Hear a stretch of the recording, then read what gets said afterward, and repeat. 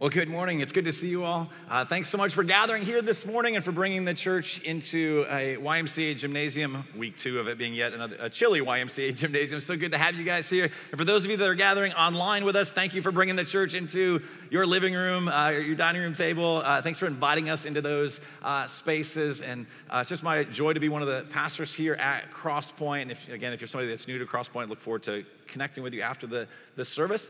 And before we get into the sermon series this morning, into this message, just want to call your attention to one additional announcement. So next Sunday, January the 24th, we have a vision night, all right? It's going to be happening more like a vision afternoon, 4:30 to 6 p.m., all right? Now, location stuff, we're still figuring some of that stuff out. It's the nature of this whole COVID world a bit, but we will let you guys know that in the days ahead. But plan on 4:30 to 6 p.m. If you're somebody that calls Crosspoint home, we would strongly encourage you to be there. We've got some exciting things to lay before you, to invite you to be praying about, and just exciting things about the plans for the upcoming ministry year. And if you're not comfortable yet joining in person, we'll be making the attempts as well to live stream that, so you'll be able to tune in that way.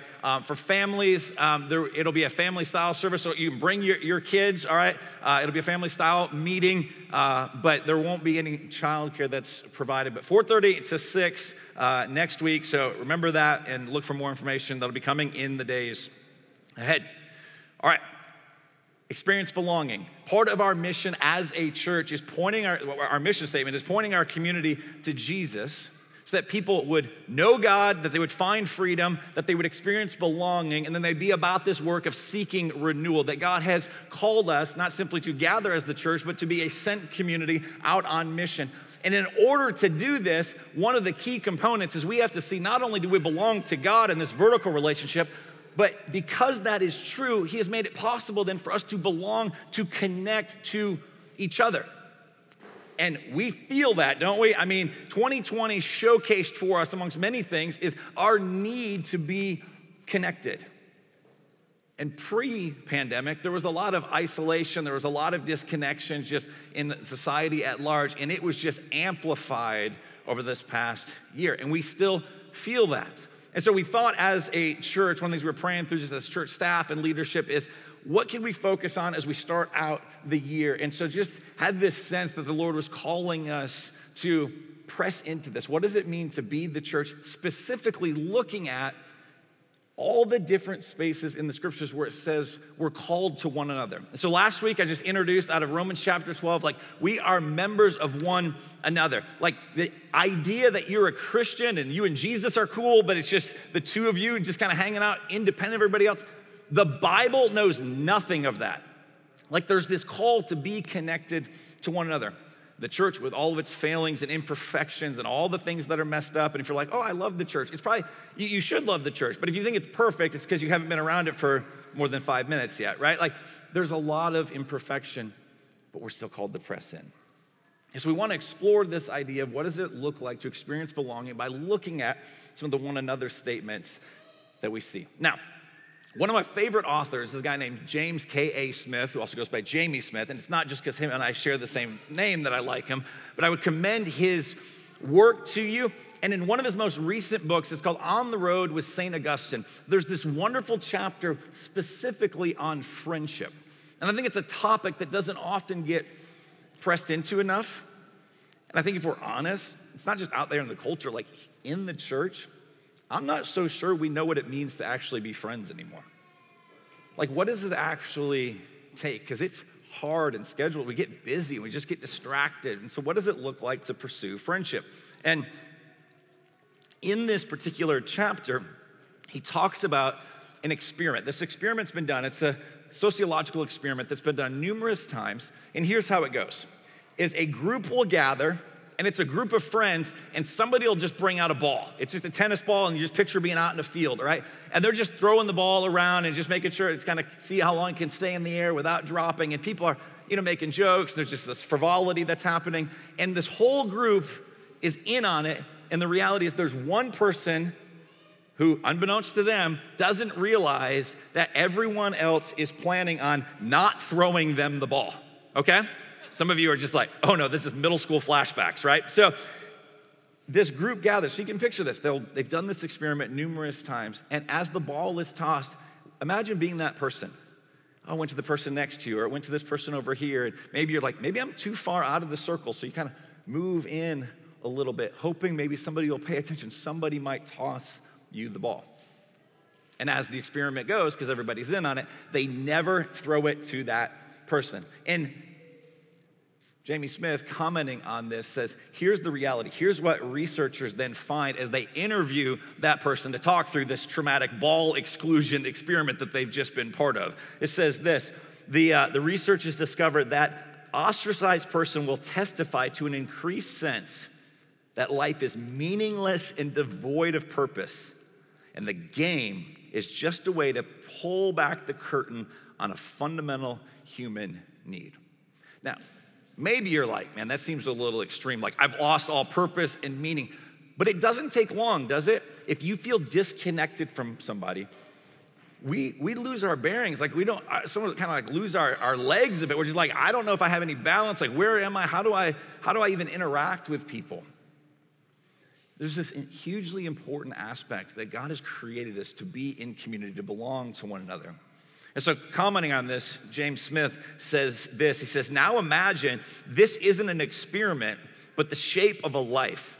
Instead of waiting for a ball to come your way in a silly game of catch, you're waiting for anyone to call or drop by or speak your name.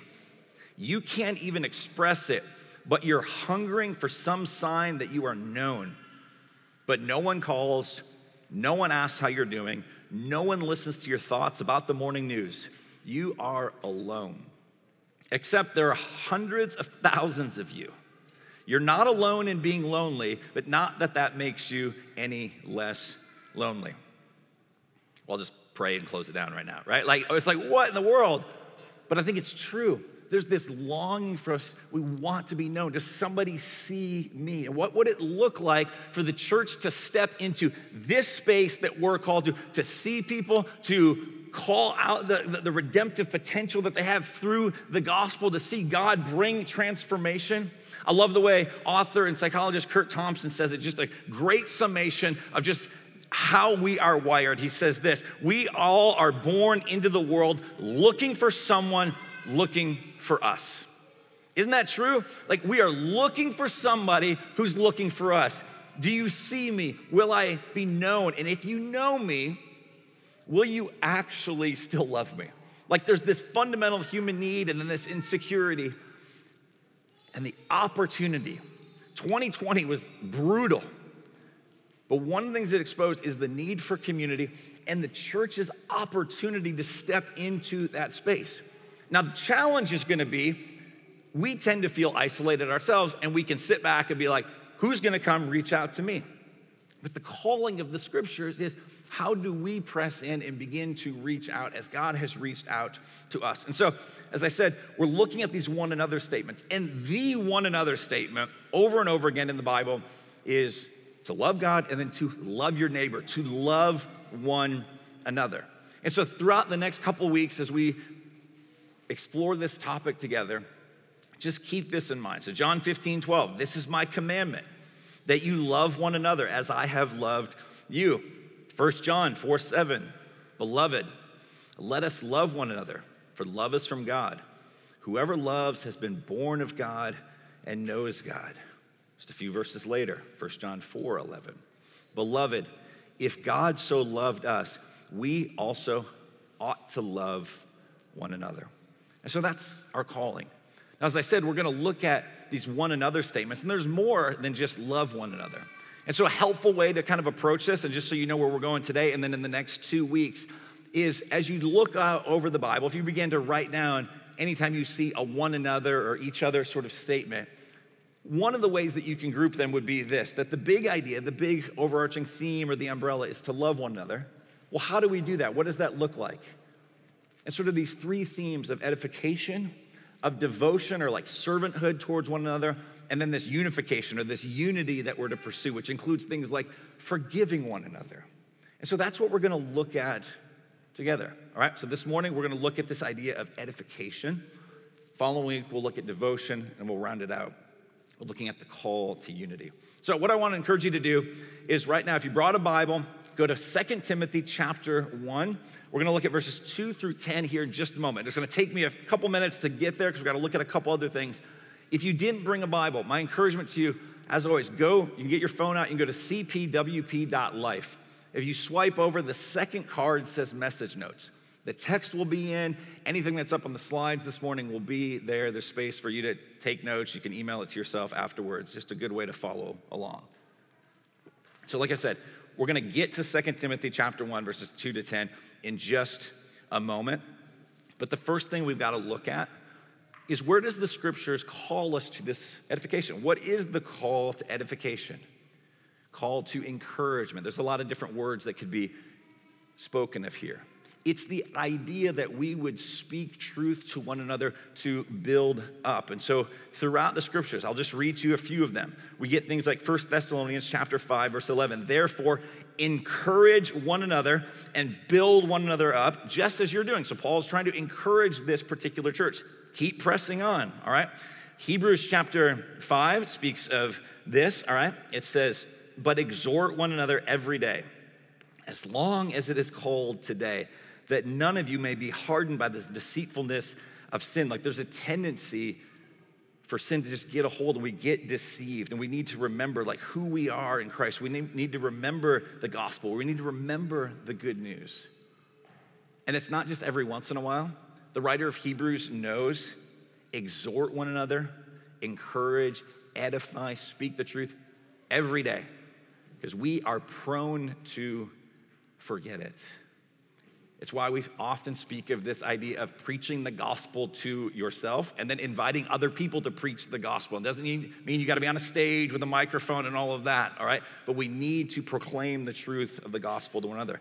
Colossians speaks of this. Colossians chapter 3, verse 16 says, let the word of Christ dwell in you richly, teaching and admonishing one another. So sometimes the way that we're going to edify or encourage is going to be speaking some truth that might sting a little bit, to admonish one another. That is part of it, in all wisdom.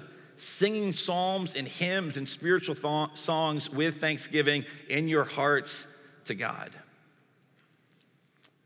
Now, no one wants me going up to them and singing these particular psalms and songs to them, but you get the idea. Like, how do we encourage one another? One last one. Hebrews chapter 10, and let us consider how to stir up one another to love and good works. And we're going to look at that more next week. Not neglecting to meet together, as is the habit of some, but encouraging one another, and all the more as you see the day drawing near. And so even in this, there's a context about the church coming together. And even that has looked different, obviously, right? So part of our church is here in this room right now, and part of the church right now is gathered online.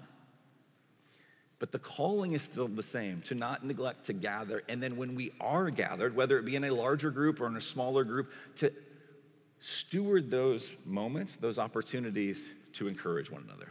So don't give up on meeting. We got to be creative in how we're going to meet. It has looked different over the past few months. It'll probably continue to look different. But while we're together, whether in person or digitally or whatever that looks like, figuring out ways to encourage one another. And so the idea with edifying, all right, it simply is a word that means to build up, all right? You picture it like a house being constructed. That's the language here. Now, I know very little about construction, all right? What I do know is a few times when I've had to do work on a house or maybe on a mission trip and we're doing something, you can give me the sledgehammer and I can do destruction, maybe okay, all right? A little deconstruction, I can get that. That doesn't take a whole lot of skill, but it's the construction side of it. That there's got to be an intentionality.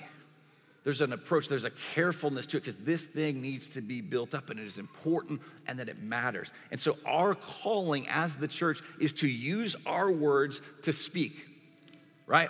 To speak truth, to remind people of who they are, not to puff them up with an ego, because there's a lot of things out in the culture that would say, yes, speak your truth, all right? And you do you, and you figure it out, and you just encourage people to go be their best selves. Well, it's nonsense. The calling is we need to hear from the scriptures what the Bible says about us, about our condition apart from Christ, how he's made it possible for us to be united to our Father, part of the family, belonging as sons and daughters. Like, that's what we need to hear.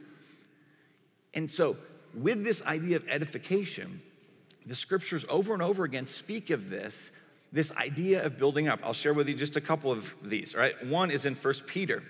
He writes these words, "As you come to him, a living stone rejected by men, but in the sight of God chosen and precious." Here's the word. This is spoken to us not as isolated individuals, but to us as the church. "You yourselves, like living stones, are being built up as a spiritual house, to be a holy priesthood, to offer spiritual sacrifice is acceptable to God through Jesus Christ." It goes back to what we looked at in Romans chapter 12 last week. By the mercies of God, present your bodies, present your whole life as a living sacrifice. Because in doing so, God is building something. And part of the way he's building up his church is by us edifying one another. Ephesians chapter 2, the Apostle Paul writes these words, "So then you are no longer strangers and aliens." He's speaking to our identity in Christ. "But you are fellow citizens with the saints, members of the household of God." Think about that for a moment. You belong to the family of God. Even on the days where other people reject you, maybe you don't feel welcomed, or this person didn't see this need, or they didn't reach out the way that you wanted them to, just know this: the God of the universe sees you, he cares for you, he loves you, he pursues you, you're part of the household. And in that, part of the way we experience that is through the church being the church so that it can be built up. So he says, you're the household of God, built on the foundation of the apostles and prophets, Christ Jesus himself being the cornerstone. So this is not on you or me to hold this thing all together, because it would have came tumbling down within minutes. But Jesus is that cornerstone, in whom the whole structure, being joined together, grows into a holy temple in the Lord. In him you also are being built together into a dwelling place for God by the Spirit. 1 Peter, Paul's letter to the church in Ephesus. Time and time again, we find this call to build up because God is doing something. Jesus said that he would build his church. And part of the way that that is happening is he's chosen to work through you. I mean, he could have done it on his own. He would have done a better job just on his own, but he has chosen, right? Like, I'm going to work through broken, sinful people so that he would get all the glory. Like, so when this thing is built up and it's like, wow, look at that. We bear witness to the reality of Jesus. And those moments of glory, we don't get the glory. Jesus gets it as he deserves. Now, if this is true about this being built up and we're this family in this household, and I believe it is, we also then, I think it would be helpful to us to hear a rebuke from an Old Testament prophet by the name of Haggai. And in this particular Old Testament account, the temple of God, the house of God, lies in ruins. People of God had been exiled, their land had been destroyed, all sorts of death and devastation, and yet some now have been brought back, and they're supposed to be about the work of building the temple. Now hear his words of rebuke to the people. Not his words, but God's words spoken through the prophet. "Thus says the Lord of hosts, these people say, the time has not yet come to rebuild the house of the Lord." We'll get to it eventually. "Then the word of the Lord came by the hand of Haggai the prophet. Well, is it time for you yourselves to dwell in your paneled houses while this house lies in ruins? Now therefore, thus says the Lord of hosts, consider your ways. You have sown much and you've harvested little. You eat, but you never have enough. You drink, but you never have your fill.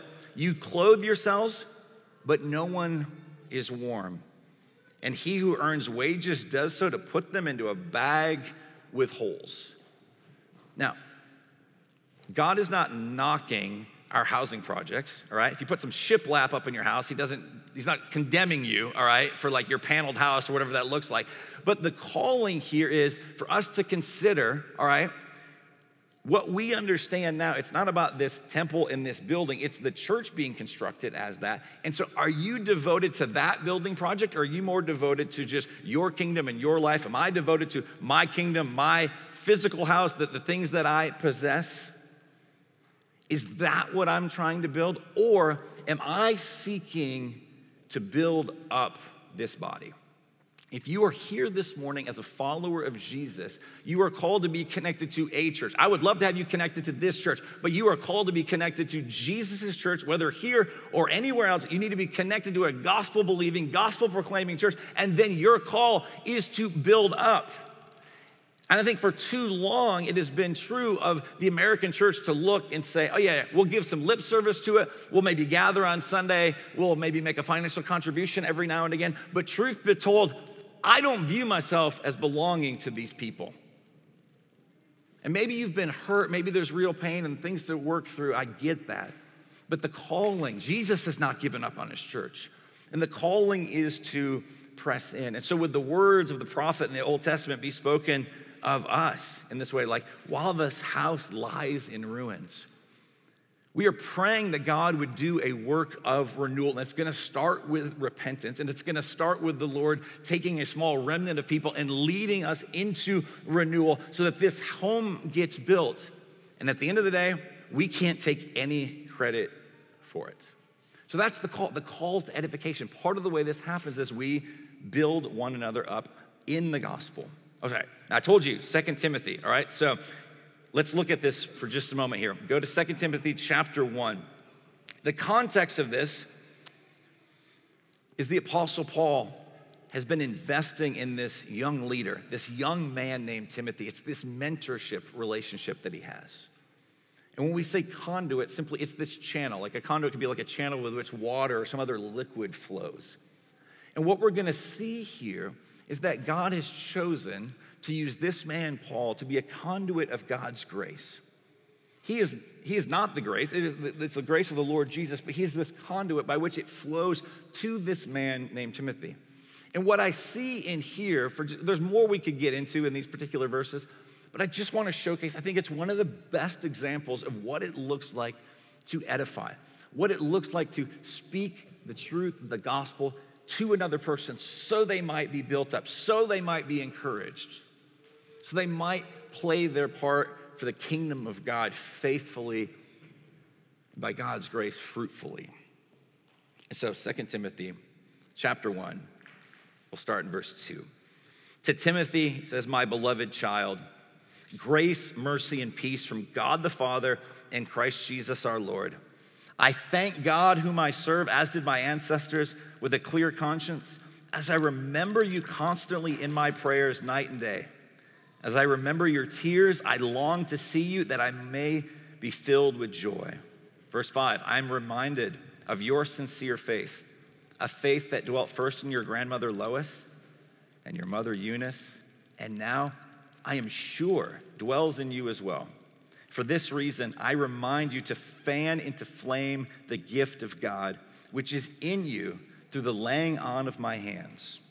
For God gave us a spirit, not of fear, but of power and love and self-control.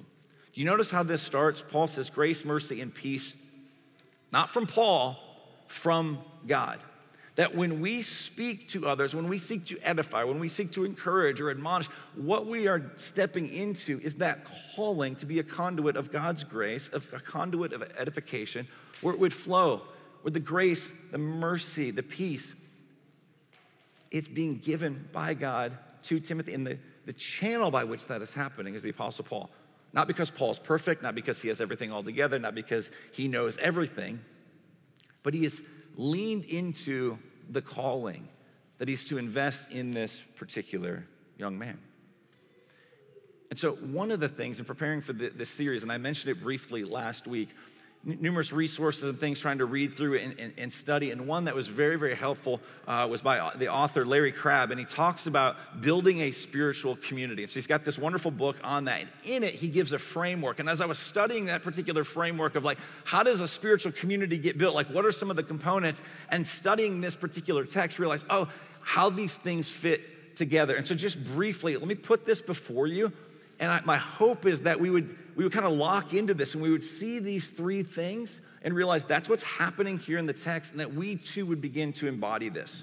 And so he speaks of three things. He says there's this call to celebrate, which another way to phrase it is I accept you. Now, it's celebrating the work of the gospel in somebody's life. It's not accepting them in the sense like, oh, well, if you're just off doing whatever you want, you have not submitted your life to Jesus, like, I don't care about that. No, it's this moving towards somebody.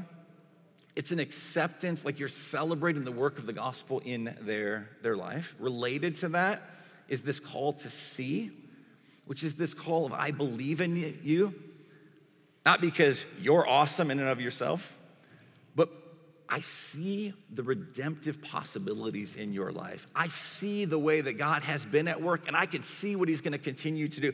And then there's a call to give, or he even refers to it like there's this touch, meaning like you're so close, you're so closely invested in this person that I will pour into you.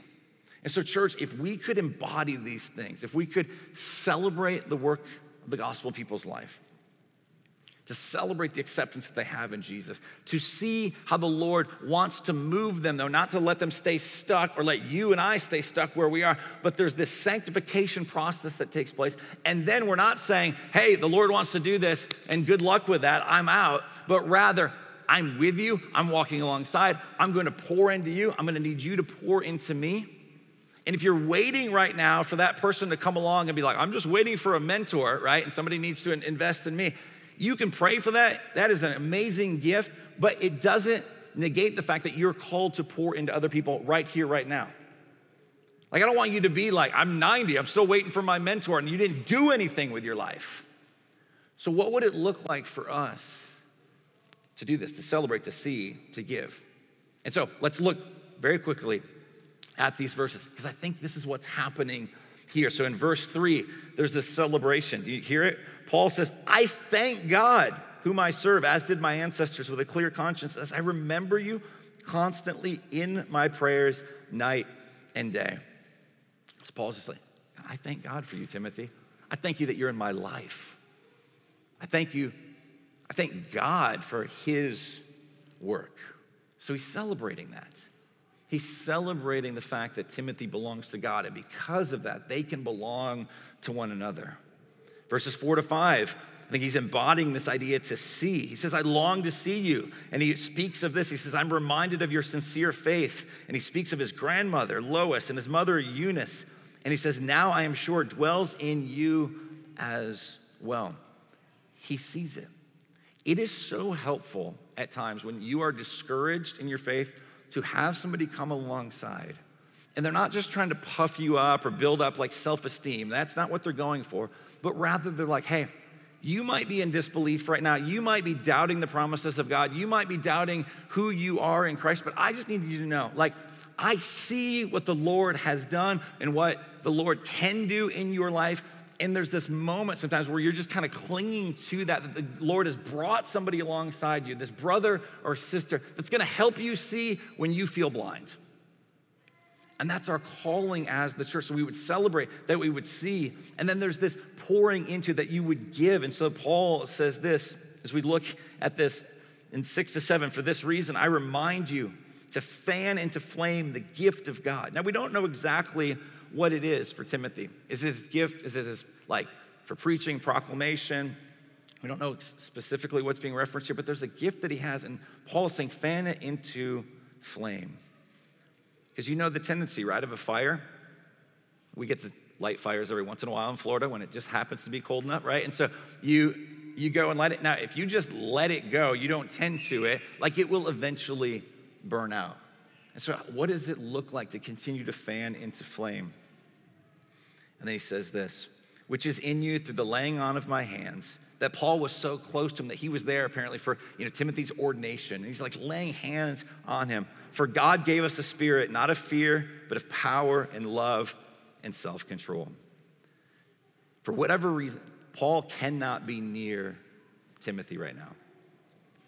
But do you see how he's continuing to pour into him? Do you see how he's continuing to give of himself? That he would take the time to write this letter?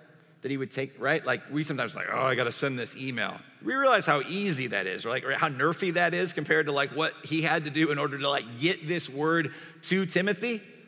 And yet he does it because he wants to pour into him. He wants to invest in him. He's reminding him like fan into flame. And he knows enough about Timothy to know, as we read in other passages about this young man, that he was timid at times, that he was overly fearful, that he was anxious. Some have perhaps commented even on the fact that, hey, it mentions his mother and his grandmother, but maybe the dad wasn't part of it. And so maybe there wasn't anybody that was calling him to be like saying, this is what it looks like to be a man after God's own heart, and you follow me as I follow the Lord. Like maybe that was absent. We don't know the particulars.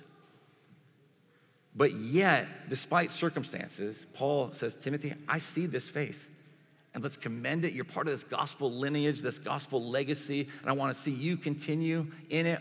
He's going to call Timothy just at the beginning of chapter 2, take what you've learned and entrust it to faithful brothers and sisters to see the kingdom advance. And so Paul is spurring him on. He's giving of himself.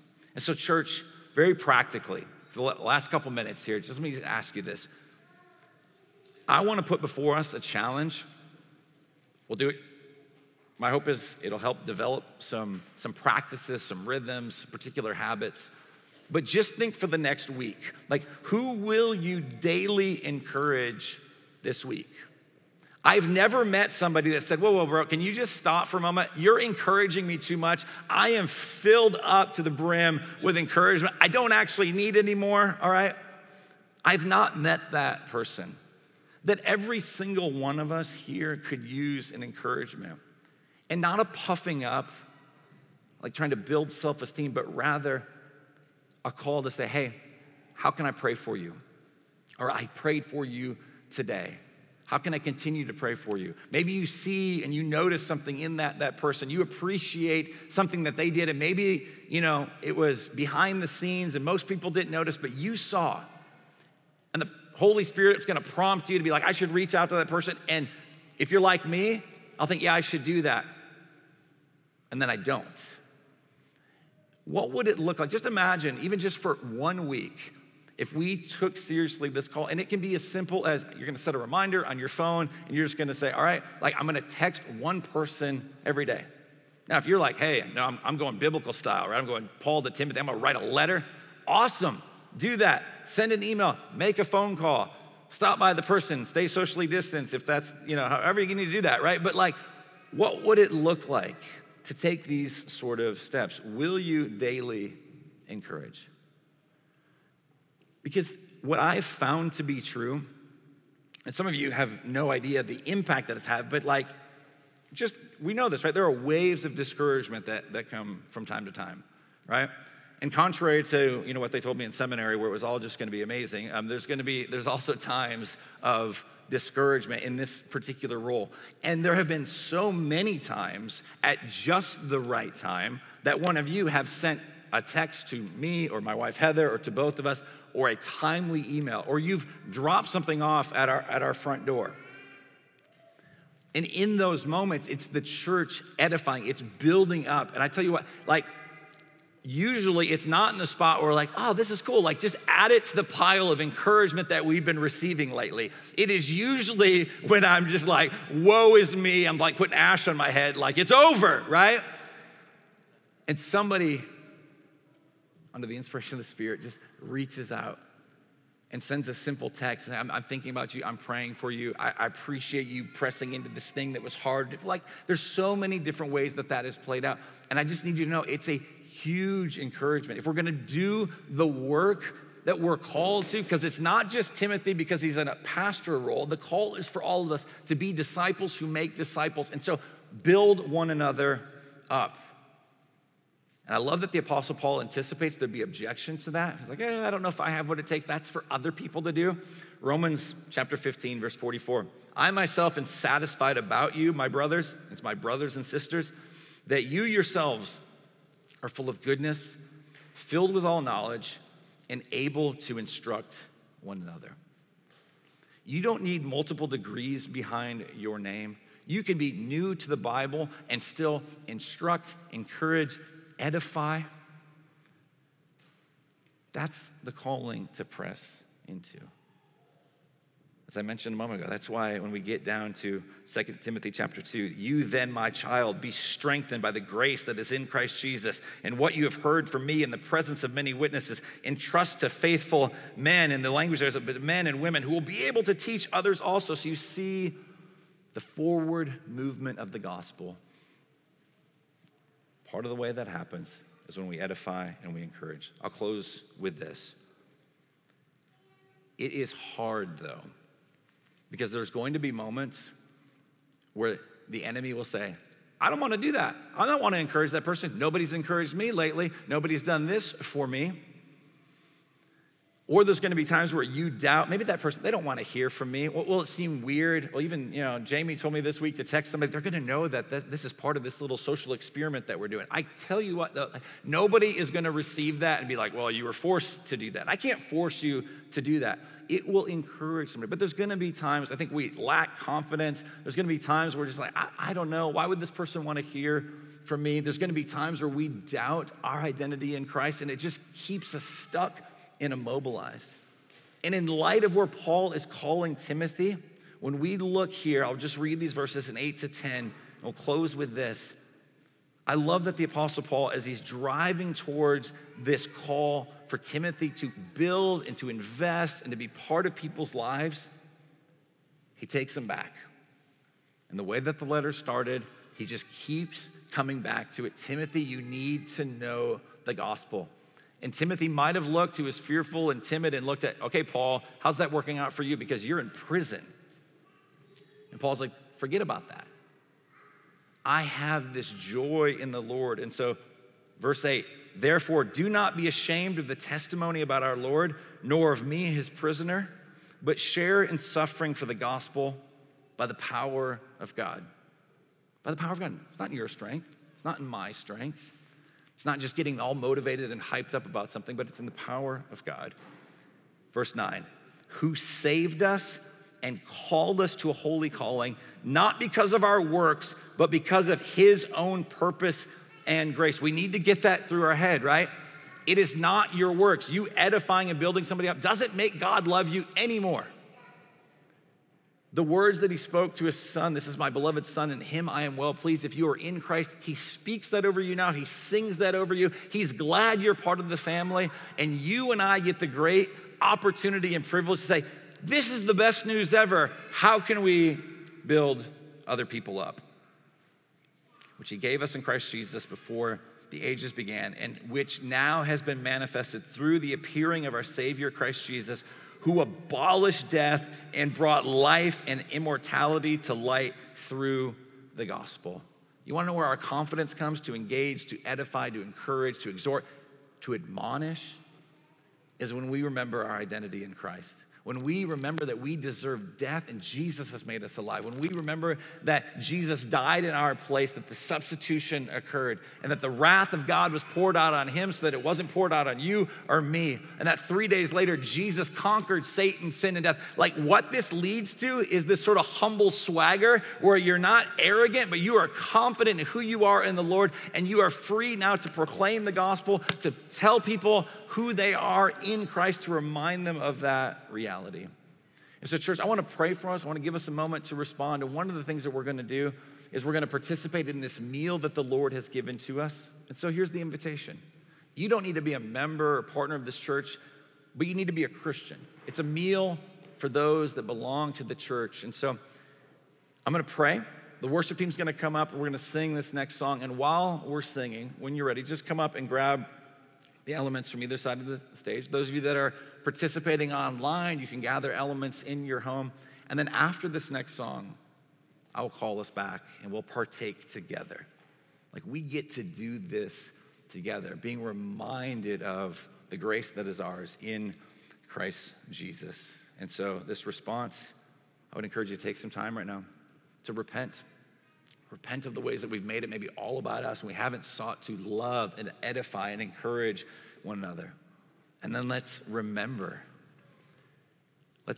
and celebrate that God the Father accepts you because of his son Jesus, that he sees you and that he is doing this work of sanctification and that he continues to pour himself out for you. Jesus, if you ever doubt that, look no further than the cross, that he's poured himself out, that he gives to you, that he sent his spirit that continues to be involved in your life.